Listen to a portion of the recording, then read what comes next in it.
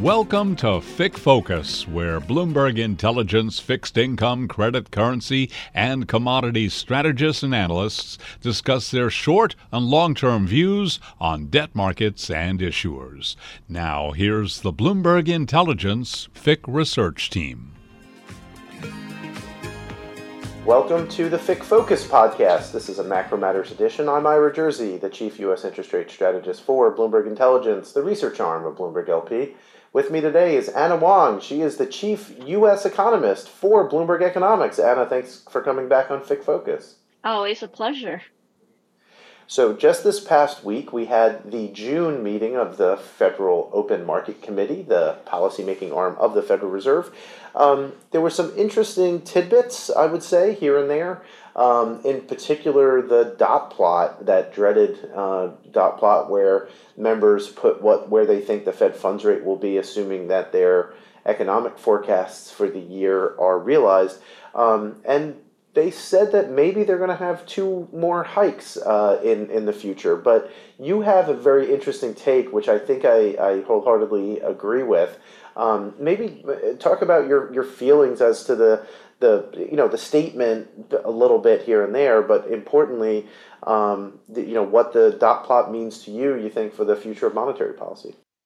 Right.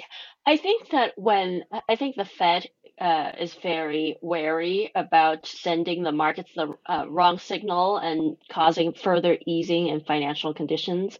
So if you look at the financial conditions, various financial conditions index, you'd see that it actually peaked in October, and then it has gone in a wrong direction from the Fed's perspective since then. So I think the Fed is trying to jawbone with the dot plot, with a very hawkish dot plot, and also keep in mind that the CPI number, and while in some unusual occasions, committee members do revise the dot plot. At the press conference on Wednesday, Powell actually hinted to us that nobody revised their dot plot, that the version we saw indeed was from last Friday. And that meant that committee members did not take into account the CPI number and the PPI number on that came out on Tuesday and Wednesday, and so I think altogether the dot plot is somewhat aspirational, and that it really is a tool to preempt financial conditions from further tightening.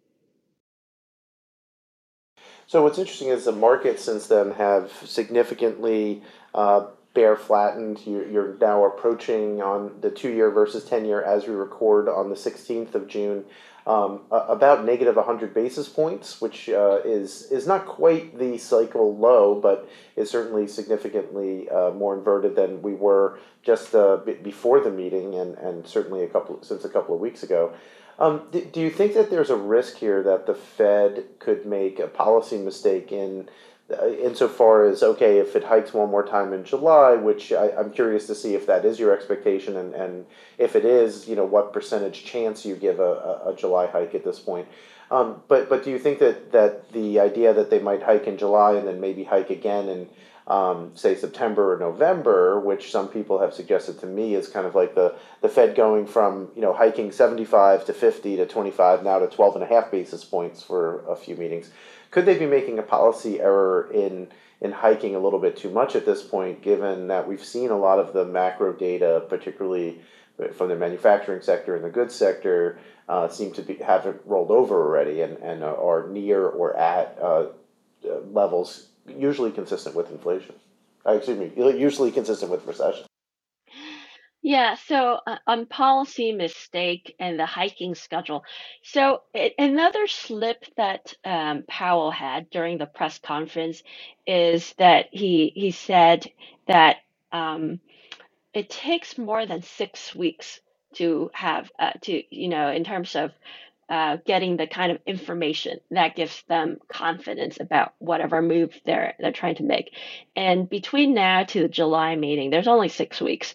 And I think that that slip of his is telling, because it it tells you that July is not a July hike is not a sure thing. Now, a lot of people came out of the press conference having various interpretation about how likely it is for us to have a hike in July. But my take is that the Powell's press conference is definitely less sure than what the dot plot would tell you. If you just go by the dot plot, you would think like, yeah, July is for sure. And this is clearly a compromise between hawks and dulls.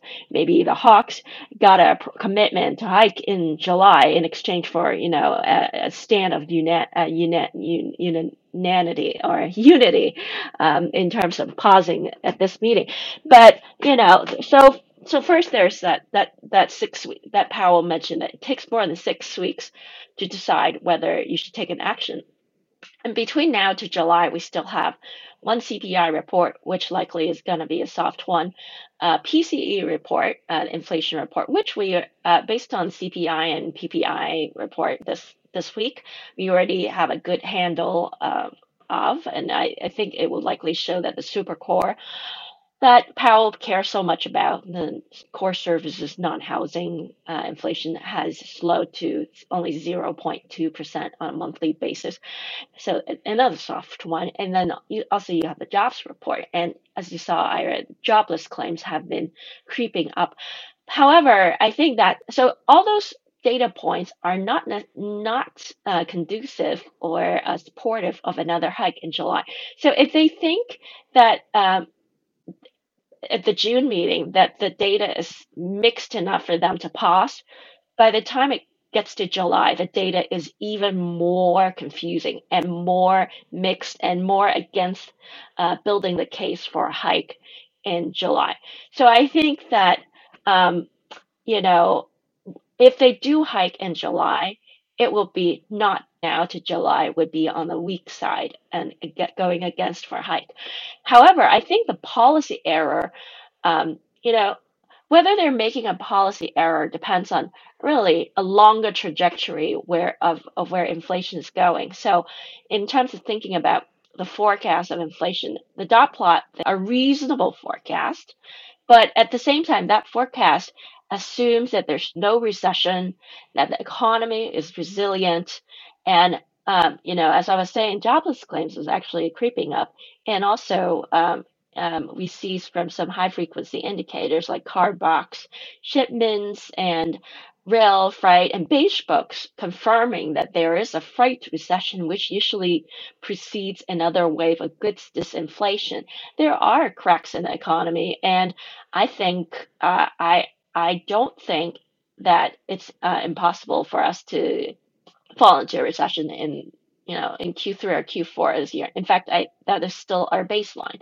So I think if the economy evolves as the Fed sees it, no recession, everything is resilient, then inflation um, would be 3.9 or higher. In fact, I would think that if in that kind of scenario, the inflation would be at 4.1 rather than 3.9. Um, and in that case, 5.5% peak terminal rate is actually consistent with the Fed's reaction function over the last year. If core inflation does end up at 4.1 or 4.2 in the fourth quarter of this year, either because of more resilient economy or because of additional supply shocks, such as El Nino causing global food prices to rise. I could see that scenario happening. Then our version of the modified version of Taylor rule, Fed's reaction function, would that be that in fact 5.5 is not even high enough, that they have to get to 6% if core inflation is at 4.1 or 4.2. But that's not the house view. That's a risk case. The house view, our house view, is still that there's a new impetus of disinflation, judging from signs of weakening in the economy, and that is why we think that the dot plot is jawboning. But in the longer term, inflation it seems like inflation there are risks that inflation will evolve according to how the Fed sees it, and in that case the Fed would be correct. It would be the error in that case would be under tightening if the Fed's forecast of the future is correct.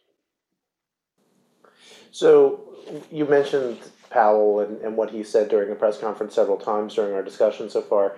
Our natural language processing model showed that, surprisingly, at least to me, based on my ear test of listening to Powell's opening remarks, that actually he was ever so slightly more dovish even than he was at the May meeting, which, given the fact that you had the dot plot move a bit higher for the end of this year, and you certainly heard Jay Powell talk a lot about inflation risks continuing to be pretty elevated. The fact that he remained more or less at neutral, again, according to our NLP model. So, again, the ear test maybe sounded like he was a little bit more hawkish than that model suggests. Was there anything in his remarks that you found particularly surprising and or dovish, and led you to either confirmed your current view or maybe shifted your risk case a little bit after his comments? I wholeheartedly agree with your NLP model. I thought that if you just looked at the dot plot, you would have thought that there would be some kind of hint from Powell's comments that um, July is pretty much a July hike is pretty much a done deal. But he said that he did have a Freudian slip that he said it's a skip. This May pause is a skip, but he also said July's hike is a live meeting. To my ears, a live meeting does not sound like a commitment to hike, you know. And so and also he did say that um, the various parts of the inflation good three components of inflation: core goods, housing, and non housing core services are moving in the right direction, right? So I thought that he does sound more hawkish to me than what the dot plot would have suggested. um uh, Other things that I found interesting in his comment is that he basically did a complete flip flop from his May press conference. At his May press conference, he said wages don't lead inflation. Don't lead inflation. That rates are probably at a sufficiently restrictive level, and he also said that he thinks that things are moving the right direction, right? And at this meeting, he says, "Oh, by the way, in the May meeting, he also didn't discourage market bets on rate cuts.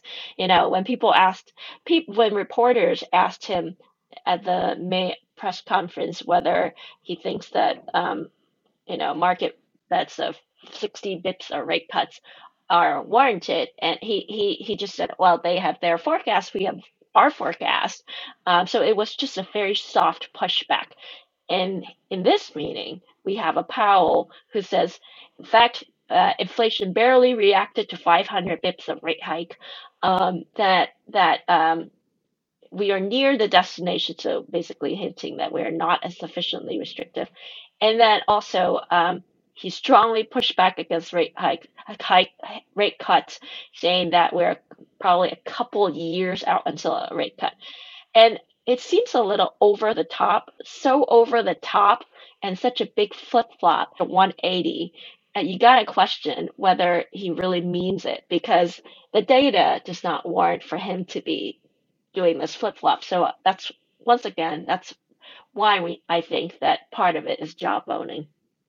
Yeah, and obviously the Fed is going to react if there is a significant increase in the unemployment rate, for example, which doesn't seem like it's imminent, but clearly they still have a reaction function that is going to be based on both sides of their mandate, presumably, and even if inflation's a little bit too high, if you had 8% unemployment, then the Fed would need to do something.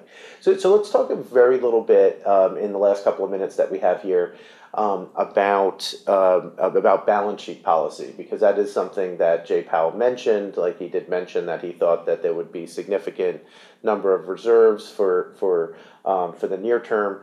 We're in the process of updating our forecasts based on empirical data that we've received now that we have the June 14th H.4.1 report, which is the Fed's balance sheet. We kind of know that the RRP facility has been falling in favor of some of the Treasury General account going up, and that seems to be, at least for now, reserve balances aren't falling because of the rebuild of the Treasury's cash position. I do suspect that will shift at some point in the not too distant future, but right now it does seem like reserves will be ample at least into early 2024.